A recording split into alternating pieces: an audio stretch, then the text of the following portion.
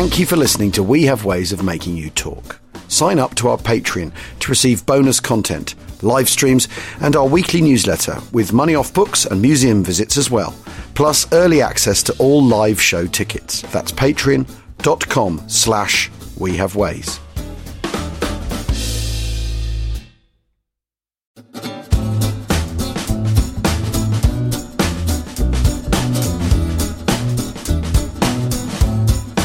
Attention! Welcome to We Have Ways of Making You Talk. We'll get to why we've switched language in a moment. The Second World War podcast with me, Al Murray, and James Holland. How are you, Jim? Yeah, a bit chilly this morning, but I quite like it. I prefer it to sort of relentless rain and mildness. It's bloody cold. Cold. It is bloody cold. Yeah. You know, sort of again takes me back to the winters of 43, 44. Gives me puts me, as I'm writing about Italy, gets me in the zone. Yes, of and course. all that kind of stuff. But how about you? You've been manic, haven't you? And can I just say how good it is to kind of not do Actung? I mean, I just feel we've neglected our foreign langulanguages. Well, and we'll get to why. But no, I've been in Jamaica. You're looking horribly not pale. I'm looking. I'm comparing the pair because I can see us both. Yeah, you're looking sort of rosy cheeked and sort of a nice sort of dun hue on your forehead. Yeah. Whereas I'm just looking white with sort of red patches. But I've also got lobster pink thighs from the morning we had where we could sit in the sun. So the cameraman at the end of the shoot, he goes, "Al, I'm going to have to grade this because you started because we only filmed for 3 days. It's such a rush." He said, "We're going to have to grade this because you went from pale English winter pasty face to basically burned by the end of the last day." So, so we were in Jamaica. Have I told you? You know about how? Well, you haven't told me anything about it at all. But I enjoyed the pictures of the cricket ground. By Christ, getting there, right? Yeah, go on. I mean, this isn't really. This is just the friction of. So we get to Gatwick on last Friday. God, only last Friday. Exactly. Flight's at 11:20. It embarrasses me, but not that much that basically I fly business and then the crew. So, got to look after the talent. Yeah, I know, but I'm quite embarrassed about that, but not very much. I know, but you've got to perform, and they have, but not in quite the same way. That's supposedly the calculation. Anyway, I always try, because we're only there for 5-6 days. I always try and fly on hand baggage only so I can just get off the plane, right? And they used some of my luggage allowance for some of the crew kit, right? Fine. Okay. Yep. So we get there early, meet the crew, get on the plane. 20 minutes into the flight, the pilot comes on air and goes, "Is there a doctor, nurse, midwife, or any other medical professional on the aircraft, please?" Right? I think, that doesn't sound good. No, that doesn't sound good, does it? Exactly. Hour and a half later, senior cabin crew to the flight deck, please. I think, oh no, we're really in trouble. 10 minutes later, ladies and gentlemen, we have a medical emergency on board. We are diverting to Dublin. No. Right? Yeah. And then we will refuel and carry on to Kingston. But before we do that, we have to dump fuel. So we're going round, the little map. Oh, no. So we're going round and round in circles. We're going round and round in circles off the Galway coast, off the Clifton coast, going round and round in circles. And then he goes, "We can't dump the fuel." Well, I should think not. Well, no, but there's a technical fault, I think, right? Because we're unable to dump the fuel. So what we're going to do is we're going to fly down to low level and fly around with the undercarriage down to burn the fuel off. This will probably take 2 hours. And you're like, okay, this is getting bad. This is crap, right? And then it was like, it was like driving round and round a roundabout in second gear, that, quite low. Yeah. See the sea out the window. So we're going round and round in a big tilt. And then he goes, "Actually, we're not going to Dublin anymore. We're going back to Gatwick." So we go back to Gatwick. And I want to say that the crew on this BA flight were amazing. Karen and beautiful her team, people, lovely people. And we landed, and they kind of said, "Oh," and we all looked out the window. There's a fuel bowser, so we're thinking, right, we will go on to Kingston, and then we sat on the runway for 2 hours, and the person who wasn't well was escorted off the aircraft by paramedics, and I think to some booing. And then, could have just had a slightly chippy tummy. Well, I don't want to go. I don't want to go into what happened, but as false alarms go, anyway, or as unnecessary. Well, they could have manned up, is what basically. Well, no, it's totally as unnecessarily, totally avoidable things go. But basically, I befriended some soldiers on the aircraft who were going to do some jungle training with the JDF, and they had a doctor with them, and she'd been the doctor who'd come forward. So I found out actually what had gone on, rather than rely on rumor within the aircraft. But anyway, so we fly back to Gatwick, land at Gatwick, we're on the runway 2 hours, and then the pilot goes, ladies and gentlemen, we're quarter of an hour past our limit for when we can turn around and fly on to Kingston again today. And you think, why not say that a 1 minute past the, you bugger. So then we're all stuck in hotels, put into hotels, texted and told we'll be flying off again in the morning. And the next morning, I couldn't sleep very well. I woke up at 6 and there's a text going, we've moved the flight another hour. Right, here we go. We're never getting to Jamaica now. And the thing is the rest of the crew are there. The producer, the director, they're there. They've got all the filming scheduled. The clock is ticking. With a fixer. And the idea was the first day we were there was just get the script settled, talk about what we're going to do, little bit of recce, little bit of pool time, and then start filming on the Sunday. And we lost all that. Anyway. Well, you can forget that. Forget that. But we flew out the second day we flew out, and it was very sweet. Everyone was very friendly on the aeroplane on the second attempt to get to Jamaica. We were all great pals. And it was actually quite a laugh, the second flight. So, how does it take? What, 7 hours, 6 hours? It's 9 hours out. Oh. 9.5 hours out. And then you're kind of 8 hours back because you get blown over by the westerly. The jet stream giving you one up the arse. Exactly. Yeah. But we went to the JDF, the headquarters of the JDF, their big base in Kingston. That's a Jamaica Defence Force. Yeah. Which was absolutely fascinating. And their war graves, we went to the big cemetery and we looked at their war graves, because there's a First World War fighter race and then there's a load of Second World War people. Some of them from all over the world. And some of them, obviously, and some Jamaicans as well. But you really got the sense, and there's that, it's the thing we talked to, it was Mark, wasn't it, the other week, which went out the other day. Yeah. Really got the sense of, where that service fitted into Jamaicans' view of how they could create the bona fides they needed to get independence. And that it was absolutely fascinating. And we talked to some old school JDF people about it as well for the program and how they feel about it. And a woman whose grandfather was a First World War ace. Wow. Father was a First World War ace. And just absolutely fascinating. And that global imperial aspect of the British war effort, the Duke aspect, it's the E in Duke, Jamaica at that point, right? Yeah. Really, really, really fascinating. I bet. And we did end up talking about slavery, and we'd ended up discussing the question of reparation and all that sort of stuff, which is a very hot topic there at the moment, because I think Barbados have just quit the Commonwealth. Yeah, they've done the King. That's what they've definitely done, isn't it? I don't know that they're out the Commonwealth. I don't know if they're out the Commonwealth. Anyway, but it's just interesting how that is hanging. That's hanging heavy. It was an amazingly beautiful country, and I would go back there in a heartbeat. What, Jamaica? Yeah, and the people. You didn't feel intimidated, because a lot of people said to me that it's quite intimidating. I didn't know, but we were rolling with a big crew and all that sort of thing. But yeah, I guess. No, and the people I met were fantastic, right? So everything about it. And also we were told we had to eat KFC, so we did, and it was brilliant, as well as all the curried goat and everything. Oh, right. Okay, fine. The local KFC, we're told, you've got to eat, our KFC is the best KFC in the world. They're all saying, all right. And was it? It was really nice KFC. I don't think I've eaten KFC since about 1994. I'm something of a connoisseur, but okay, fine. But the point is, it hasn't been a kind of like I'm not making a big stand or anything. I just no, I get it. But what was really interesting is that I was saying to these guys, because they're arguing, they're not arguing, but they're like discussing what would reparation be, who would get it, would you give it to the government? Well, no one trusts the government in Jamaica. Would you give it? Not. So what you end up with is the educationalists want it for education, the infrastructure people want it for infrastructure. The cultural people want it for culture. So basically it's turning into a thing where people, all the elites or the specific interests, they want it for their interest, which is just like, that's completely understandable, normal, and also a bit sad in a way. And then I said, but the other thing is you've then got to come and persuade the British establishment that that's what they want to do. Once you've settled your internal argument, if you ever can, you're then going to have to come to London and talk London into giving you this money. But what was amazing was we're driving on the road.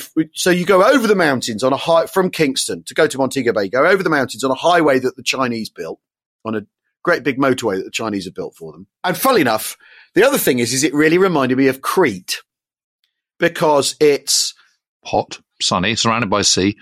No, but it's mainly coastal, great big long coastal strip, the mountains in the interior. Yeah, it's kind of long and thin, isn't it? Jamaica? Yeah. And you're going along the coast bit, and it's all very touristy with sort of advertising and there's always building and there's always development, and then there's these sort of touristy towns, and then there's the towns where the actual inhabitants live and all that, right? And it really, really, really reminded me of Crete, which I went to in May. And I said that to the co-presenter, the Jamaican co-presenter. He said, "Where's that?" I thought, all right, okay, my Eurocentric view of the world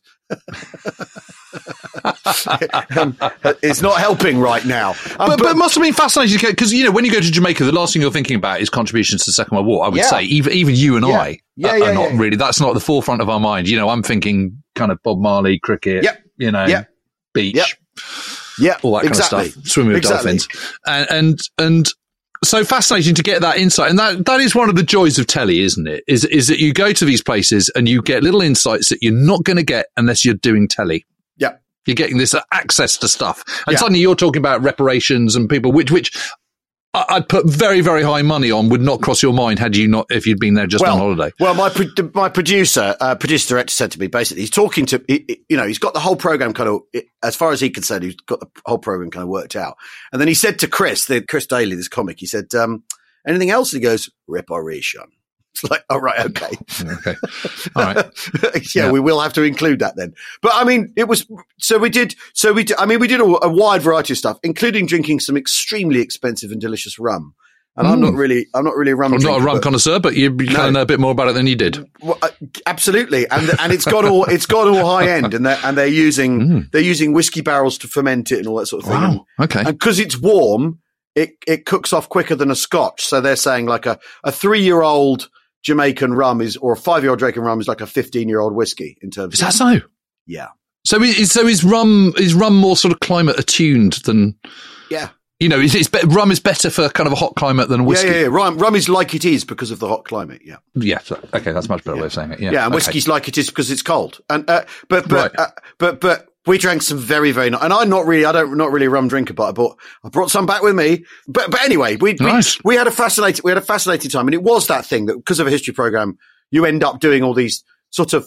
I mean, and it's the way that the guy I work with likes to do it, where you take in a wide range of stuff and then you try and sort of stick it all together. I mean, all the stuff about piracy and the Royal Navy, how basically, Captain Morgan takes over as Governor General of Jamaica. And he's a pirate, and they just basically say, well, you're in the Navy now, mate, and you're in charge. Yeah. And that the Royal Navy's piratical roots are far, given how sort of senior. Well, Drake is effectively a pirate, isn't he? Well, they all are. They're buccaneers. They're kind of, they're privateers, isn't that the word? Well, that's the word if you don't want to use the word pirate. That's a euphemism. Yeah. But we talked about all that, and I think, the Navy being the sort of senior service and all very serious and connected to the royal family and all that sort of thing. Well, yeah, but its origins. But to be fair, pirates were kind of, the age of buccaneers was, what were we talking about? 18th century, 17th century? Quite a long time ago. I mean, Yeah, but. But so what you're saying is the Royal Navy is blighted forevermore by its. Well, no, I just basically when it sort of has its sort of Po face, it is terribly serious and all that sort of thing. Just consider Captain Morgan, son. Well, exactly. Start of the 18th century, end of the 18th century. End of the 18th century, it's Nelson, but the start of the 18th century. It's privateers. It's pretty piratey. I love a good pirate yarn, I've got to say. Well, yeah. But although we did do a stack of stuff about, walking the plank, right? That's from Peter Pan. That's not a pirate thing. They never did it. No. You get keel-hauled. You just killed and chucked over, right? Yeah, keel-hauled or left on an island with a glass of water and a pistol to kill yourself. With a bottle of water and a pistol. Right? You're marooned, basically. Yeah. But really interesting is the pirate code where you'd all agree on the contract when you got on the boat.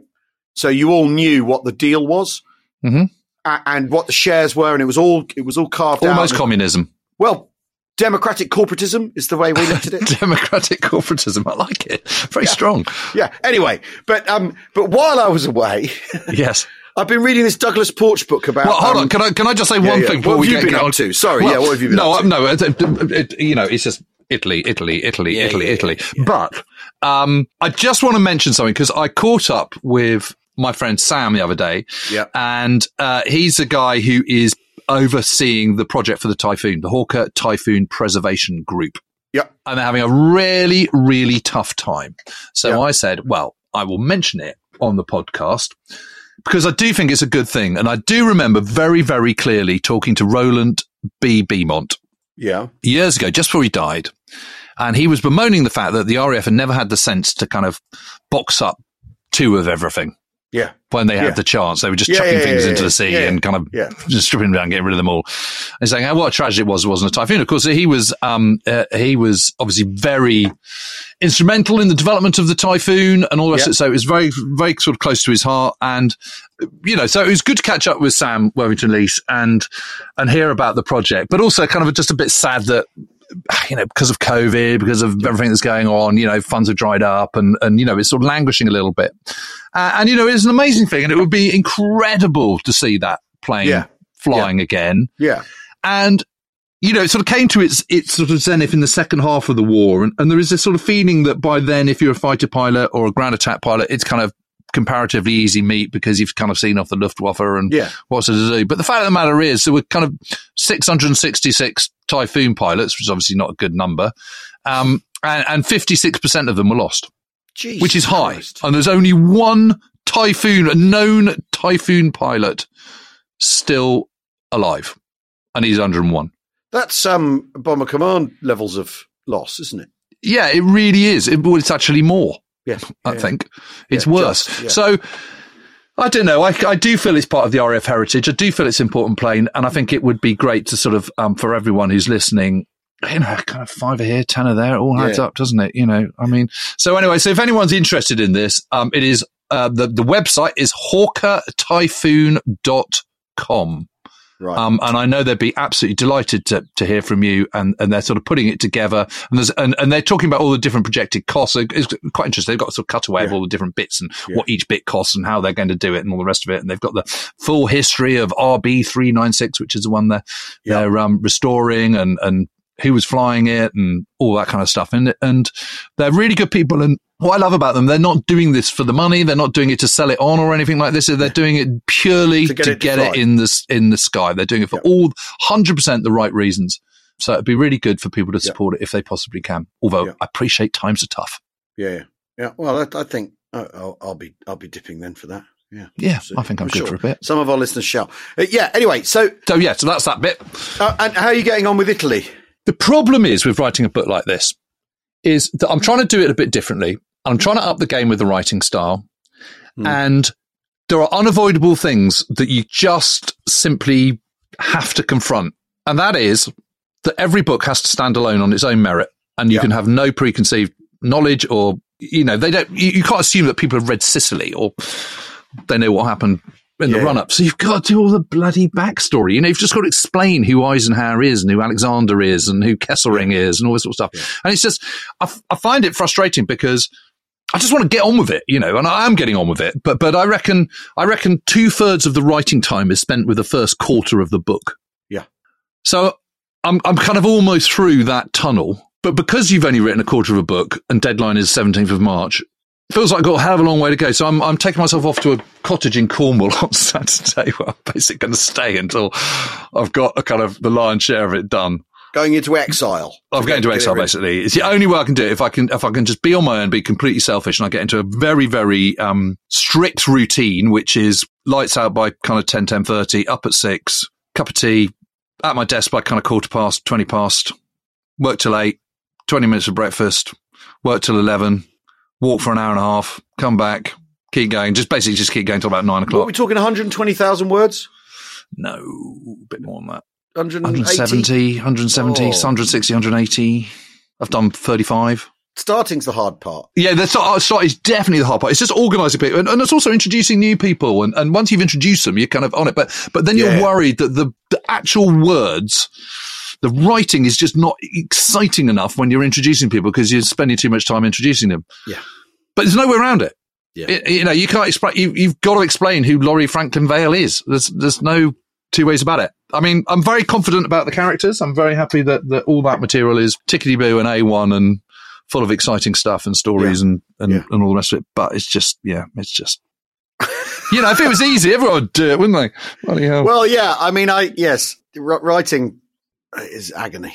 I mean, someone said to me the other day, they said, oh, I've got this memoir kind of, I've got this amazing material about my grandfather in the war, and, I'd really like to put it into a book. I was like, material might be amazing, but if you can't write, I mean, that's the challenge. Yeah. How to make it good. There's got to be another way of writing a traditional narrative non-fiction book that's entertaining, but is kind of just not formulaic. Command in all good bookshops now. Well, there is that. Yes, exactly. Well, you're doing that. You're breaking down that fourth wall. Well, I don't know. Very effectively. Lovely review the other day in the Bat magazine, by the way. Yeah. That was great, wasn't it? Yeah, lovely. It was a really, really good review. That it was.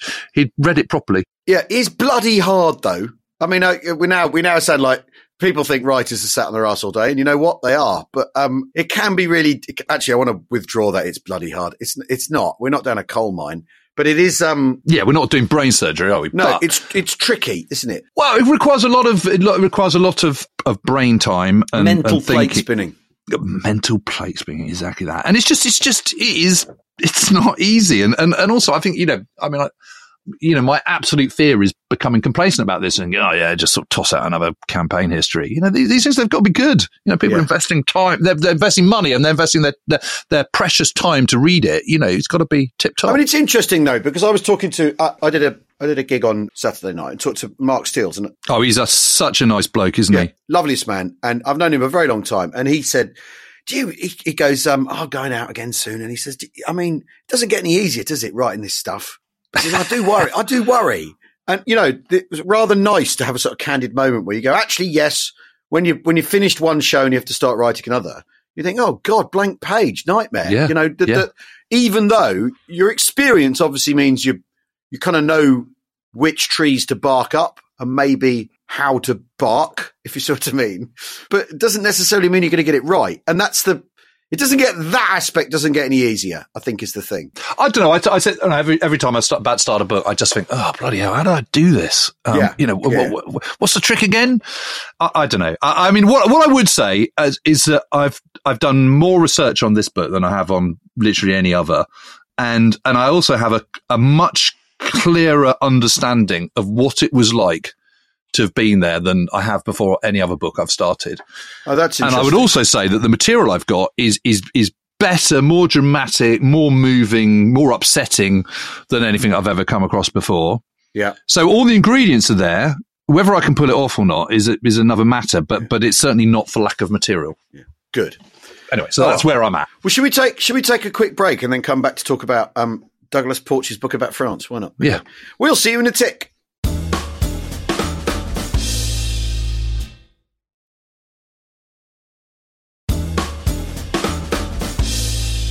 Welcome back to We Have Ways of Making You Talk. Bienvenue, in fact, as we... I'm enjoying this. I'm enjoying this slip into French. I think it's good. Well, so I picked up Defeat and Division, France in the Second World War, Douglas Porch's new one, which is France at War 39-42, which is interesting. So it's not the whole story. So where does he stop? Does he stop with Torch or something? Well, it kind of is stopping around Torch. There's the odd bit where he overshoots into 43, but Torch, I should say. So I should also just say that Tony has told me off for not explaining things. So previous episodes, if anyone was wondering what the ETO is, it's the European Theatre of Operations.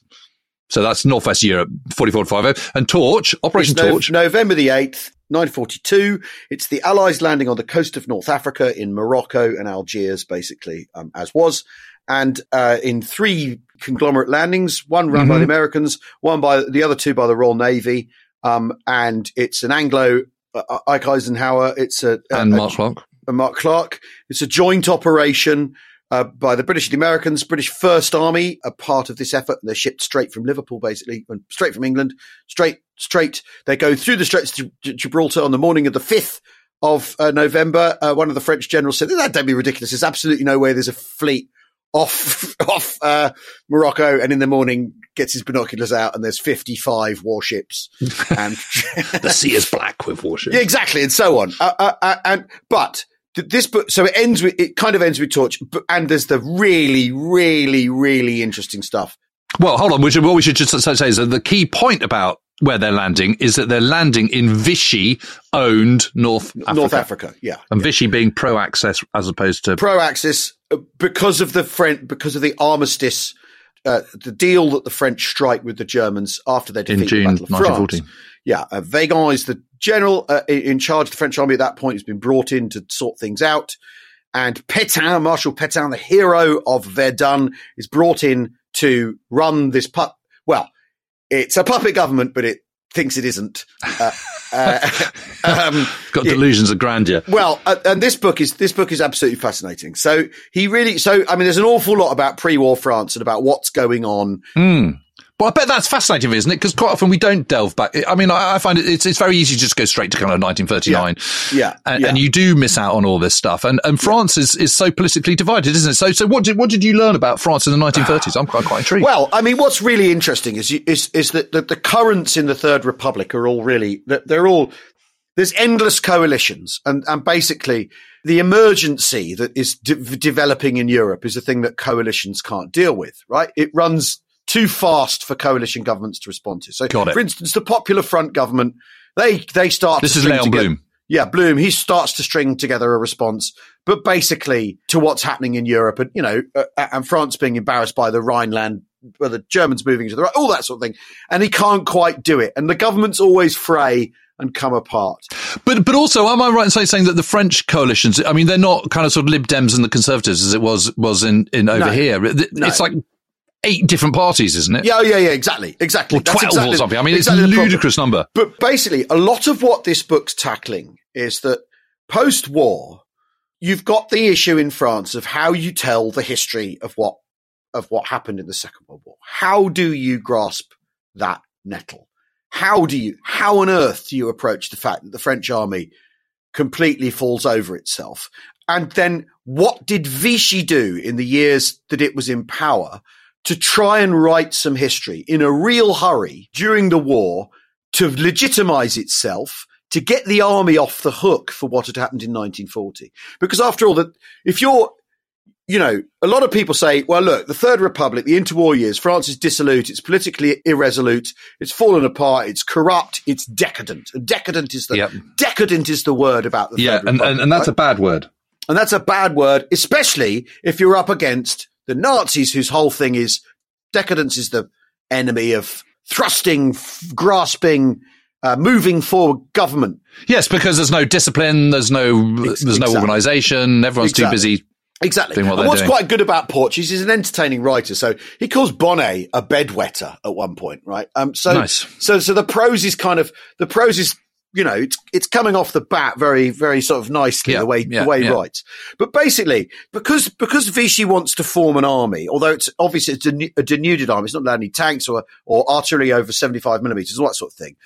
And it's not allowed a defensive posture and all that sort of thing. So the Vichy government adopts this makes the whole thing completely pointless. Well, of course. But what it is it's a way of having prestige within the Vichy state, right? You need organs of the state because the Third Republic's collapsed completely. You need something to pin it on. You're led by a field marshal, so you're gonna lean into the army as your way of doing things. So Porch argues, because after all, one of the received views of what happens to France after the collapse, after the breakthrough at Sedan and all that sort of stuff, there's the hedgehogs around Paris where the French fight the Germans to a standstill and all that sort of thing. Before finally the Germans get to Paris. And Porch argues that actually, you know what? That battle isn't as rosy as has been made out. And the people that have made that out to be a sort of successful French army face-saving confrontation between the French and the Germans are Vichy propaganda writers. And that Vichy bit of propaganda has been so successful that you now have people who tell you, actually, the French, once they'd sort of gathered their skirts up and got over the shock of Sedan, were able to fight the Germans pretty efficiently in their hedgehogs. It's just that, the political leadership decided the game was up, not the army. Now, what's that? That's a stab in the back myth. Yeah. If ever there was one. And also it's nonsense. And it's junk, right? And it's just really, really interesting because what then the Vichy government then dish out medals for people fighting in that phase of the Battle of France. Tons of medals, right? Because what they want to do is inject prestige into the army for their new government and their new post-revolutionary French settlement within France Libre, right? It's so interesting. And he I mean, what he's really, really good about, what he's really, really good on as well is the Allied long war strategy. And we've talked about this an awful lot in the podcast. If you're new to the podcast, Allied long war strategy is the idea that what you're going to do now there's a war with Germany, the British Royal Navy will blockade Germany and the French army will keep the German army at bay like 1418. But the difference is we know now how to win a 1418 war in the way we didn't in 1418 to start with. So we're going to use economic pressure to make the Germans implode, because there's a feeling that the Germans always will implode in British and French political establishments. It's not unfounded, to be fair. It's not unfounded, but also given the state of the French political establishment, the idea that they're looking to other people to implode is a little bit of projection, maybe. But it's really fascinating. And basically, Porch says, historians have said, look at it and go, actually, you look at it, it's the sensible strategy. But what Porch says is the French government never made it clear that that's what its strategy was. The French public never understood that what French and British were planning to do was like contain Germany, hold Germany in place and wear it down with a long. So basically they do this mass levee. And then don't explain what their plan is. Don't explain what their plan is and then don't do anything. Right. And he says, you look at Churchill's attitude, and even though Churchill's attitude leads to the Norway disaster, right? He says Churchill's attitude, and certainly once Churchill's in charge, Churchill's thing is we need incremental successes. We need to look active. We need to act engaged in this war, because if you don't, what will happen is the public tide will go out and you'll lose political support for the war.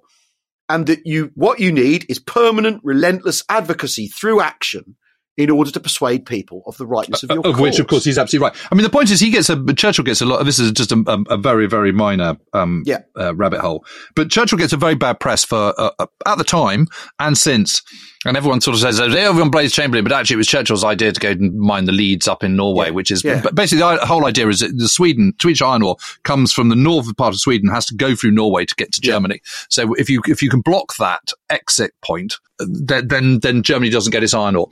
So that was the whole plan. But when he suggested it in September 1939, it was a really, really good idea. The problem was that no one could agree to do it until April 1940, by which point kind of the moment had passed. So that's the problem with it. It wasn't the problem in itself the suggestion in itself was a bad idea. It was the timing and way it was implemented.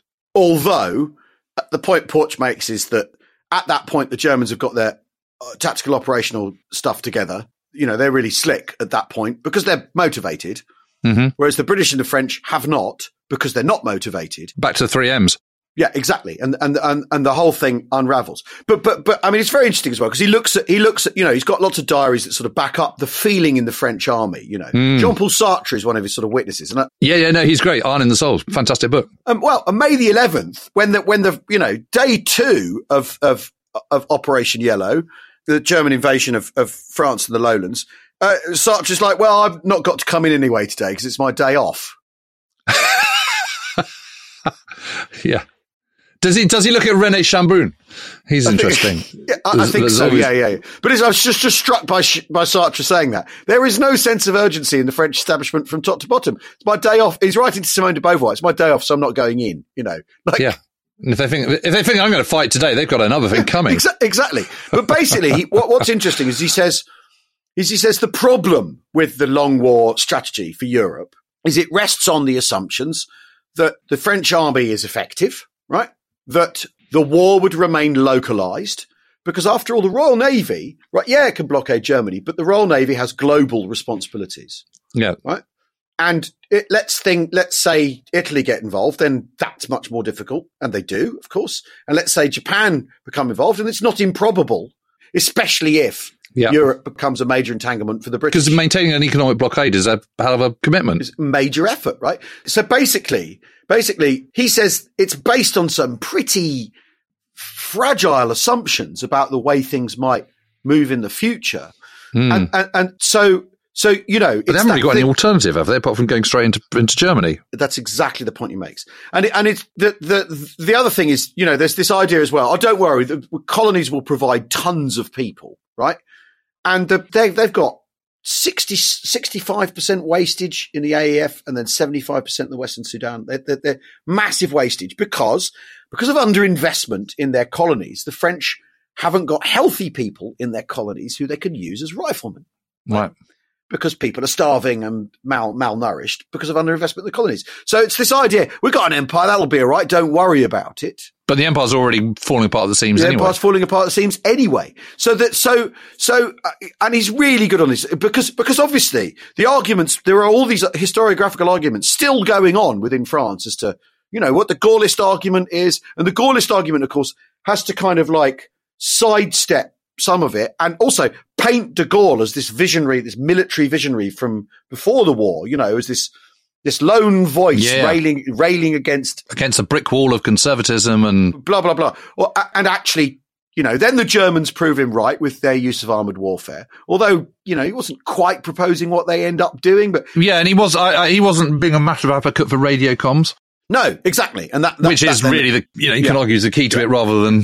But he goes into, French radio broadcasts during the period of the phony war are regarded as patronizing and predictable and, really, really, really not delivering a message to the French people as to what the war's about. And he says, so basically you go from Munich where there's this colossal outrage, public outrage in France about what's happened in Munich.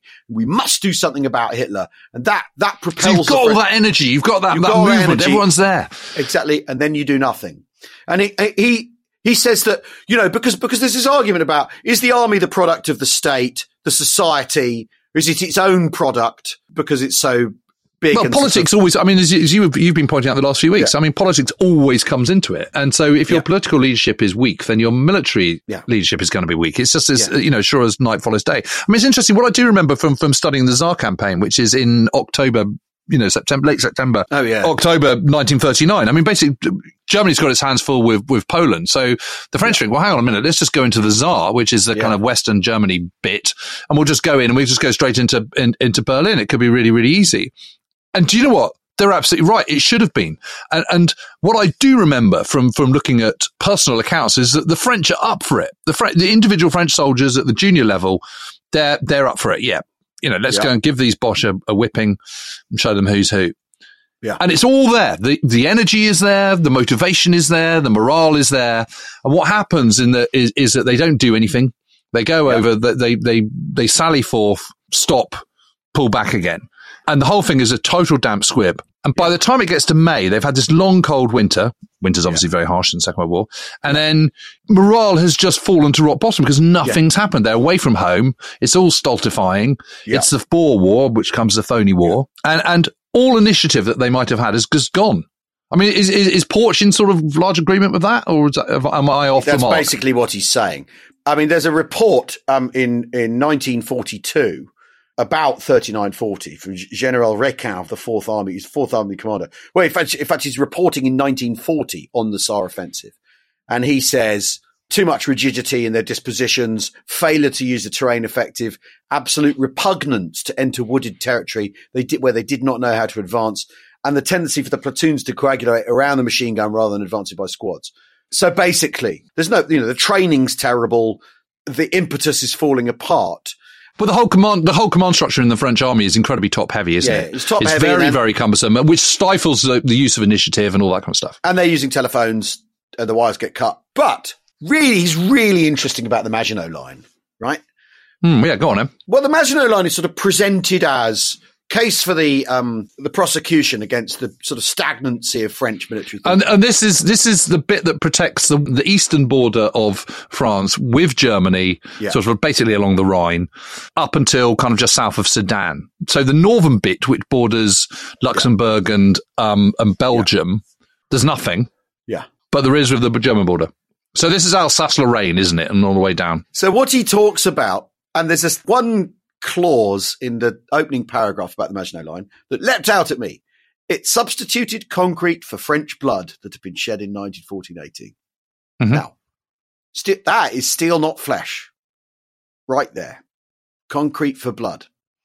And which we've talked about an awful lot on the podcast, and regular listeners, forgive us, but if anyone, because we know people are joining us as we go. The steel, not flesh we've talked about it very much as the British, the Allied way of doing things. Well, what you do is you use your technological advantage so you don't have to get people killed. Yeah. And broadly speaking, it's an incredibly sensible policy. Yeah. And broadly speaking, from an Allied point of view, works. Yeah. Well, and so what he talks about is the Maginot Line, is that's what its intention is.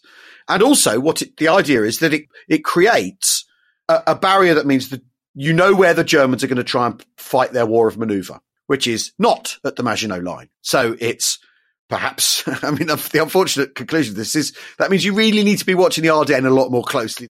Yes, because I don't have a problem with the Maginot Line at all, in principle. Yeah. It seems incredibly sensible because no one does try and go through the Maginot Line. Yeah. So France has got an absolutely massive border, and what it's doing is it's reducing its border by 50%, which seems to be incredibly sensible to me. And using concrete, not blood. What's not to like? Exactly. And so what they then do is order loads of tanks to have a mobile the tanks that France has. And on paper, the French are better armed tank-wise than the Germans are. And but double the number of artillery pieces, which is the key thing. Yeah. Well, although they're all crap. Yeah, but you can still fire a shell. I mean, Yes, but the artillery control bases tend to be 10 miles from their batteries. Yeah. So there's a communication problem. There's the story of... There's a structural problem. There's a structural problem at every level of the French army. That's the issue, really, isn't it? Structural problems to the point of, there's the story of a guy at Dunkirk who sees Germans crossing a canal at Dunkirk, calls for an artillery barrage, and the barrage happens the next day. There you are. That's France in 1940. Yeah. All over. So they've worked out that you need lots of mobile forces. They've worked out that you need lots of firepower. They've worked out that you need modern industry and technological know-how to reduce the number of people that you're going to slaughter at the front line. What they haven't worked out is that actually the key to maneuver in 1918 and the war of maneuver developed after during and then following the German big spring offensive of 1918 was the ability to communicate and exploit success. Yeah. And that's what they haven't worked out. So they've worked out everything except that. So the comms is the kind of that trumps almost everything because that's indicative of the top heavy command. Yeah. And exacerbates it.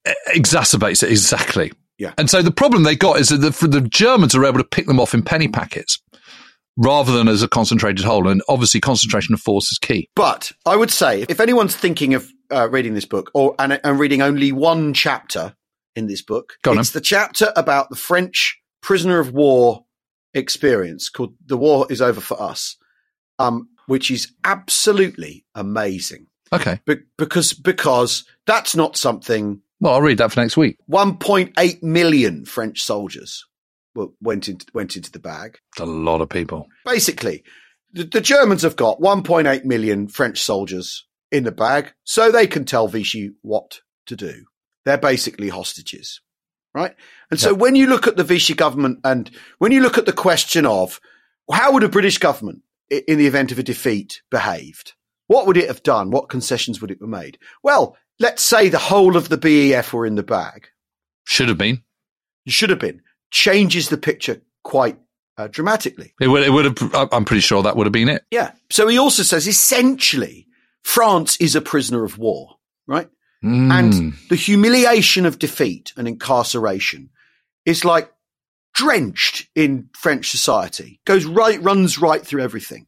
But the other point he also makes is he says if France was occupied by a foreign army, so was Nazi Germany after 1940 because it's full of French prisoners of war. Right? Yes. And then subsequently a few more other nationalities. Well, exactly. So you've got this thing where suddenly, and he goes into basically. There's a really interesting. Naturally, my eyes drawn to this after people know how interested I am in the sort of social sexual side of armies and what's going on. There's a French prisoner called Levreur who's given 8 years because they're not allowed to fraternize because they're working and stuff. Right? Yeah.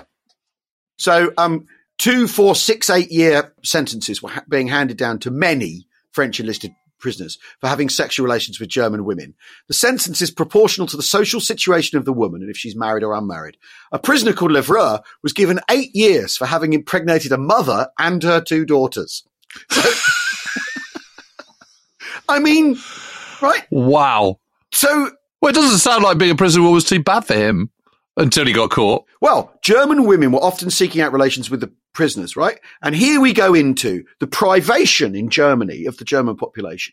These guys have got Red Cross parcels, right? Until Vichy ends, right? They've got Red Cross parcels, so they've got chocolate, right? Yeah. All this stuff about, Germany never goes to full war economy is a nonsense. Germany's been a war economy since the late 30s. Well, rationing comes in the summer of 1939 in Germany. Well, exactly, right? So the chocolate is get Frenchmen it's winning have them favours. chocolate, blah, blah, blah. And it's really, really interesting because there's obviously this big collision between these French men in Germany, what that means for the German state, what they could get concessions they can get out of Vichy, but also what it's doing to Germany and the interaction between French and German people, all of which is unpredicted in Hitler's ideas of conquest. Because after all, he doesn't understand people, Hitler, at all. So he doesn't understand, that this is what's going to happen. Okay. Well, let me read it and we could maybe talk about it some more next week. Yeah. It's absolutely fascinating. I love it when you read books by kind of eminent historians and you suddenly think, gosh, they're making me think about this in a completely different way about whatever it might be. Yeah. They're sort of like game changer books, aren't they? Yeah, exactly. And then Vichy in turn are using the anxiety of people whose, men are in as a bargaining chip. Yeah. Well, and that's the work agreement that Laval organises based on that, isn't it? But he uses it basically to blackmail people to support the Vichy state, to support Pétain. And how is he on Pétain? What's his take on him? I think he's appalling. I mean, there's a chapter called "The Wisdom of a Great Leader," which is all about Pétain. Okay, I might read that one as well. Which is really, really good. I was also going to read the one about air power. Is that good? Yeah. It's all good. I mean, it is a terrific book. It really, really is. And especially as, he's very good on, look, let's be honest now. The resistance is the fingernail on the little finger of the French experience in the Second World War. And for all the talks of resistance, an awful lot of people were involved in arresting and deporting Jews. An awful lot of people knew that was what was going on. Was it 200,000 resistors? 300,000 in Milice or something like that. Yeah. I can't remember what the figures are. Yeah, exactly. It's that's not precise, but it's more Milice than there were resistors and stuff. Well, certainly until August 1944. Anyway. Well, exactly. But I mean, you've still got people joining the SS after the fall of Paris. French people joining the SS after the fall of Paris. So what's that? Yeah, no, exactly. Well, that's fear of westward spread of communism, isn't it? More than anything else.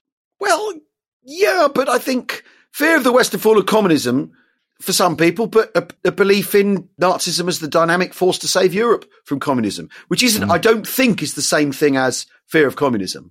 No, okay, yep. I think there has to be a distinction. But he's just fascinating on the politics around de Gaulle establishing himself, the people who are attracted to him, and how basically there is no one in the Free French movement really for an awfully long time, and it's misfits and it's adventurers, and it's also because it's Dastier de la Vigorie, isn't it, and things like that. These people, and one of the problems you have with all these resistance movements is that most of the people are political. So they're politicians, and they're often angry politicians, and they feel incredibly strongly about their own personal beliefs.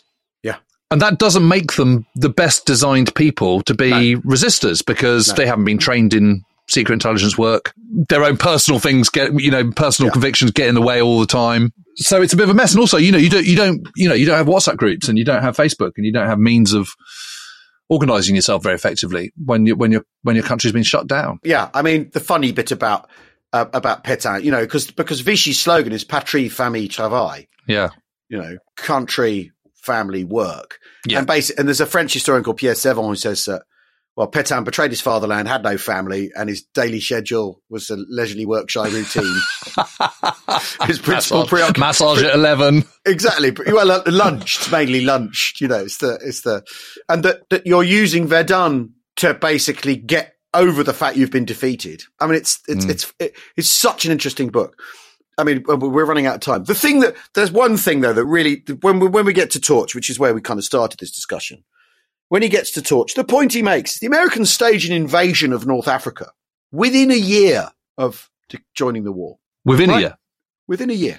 It's 11 months since Pearl Harbor. It's an amazing achievement. Well, also, but you can argue it's Clausewitz's strategic dynamic, isn't it? As the landings continue, the closer you get to Germany, the harder they get. So you start off with a relatively easy one. Well, this is your point. Try, if you're going to take on the Nazis, fight them where it's least convenient for them.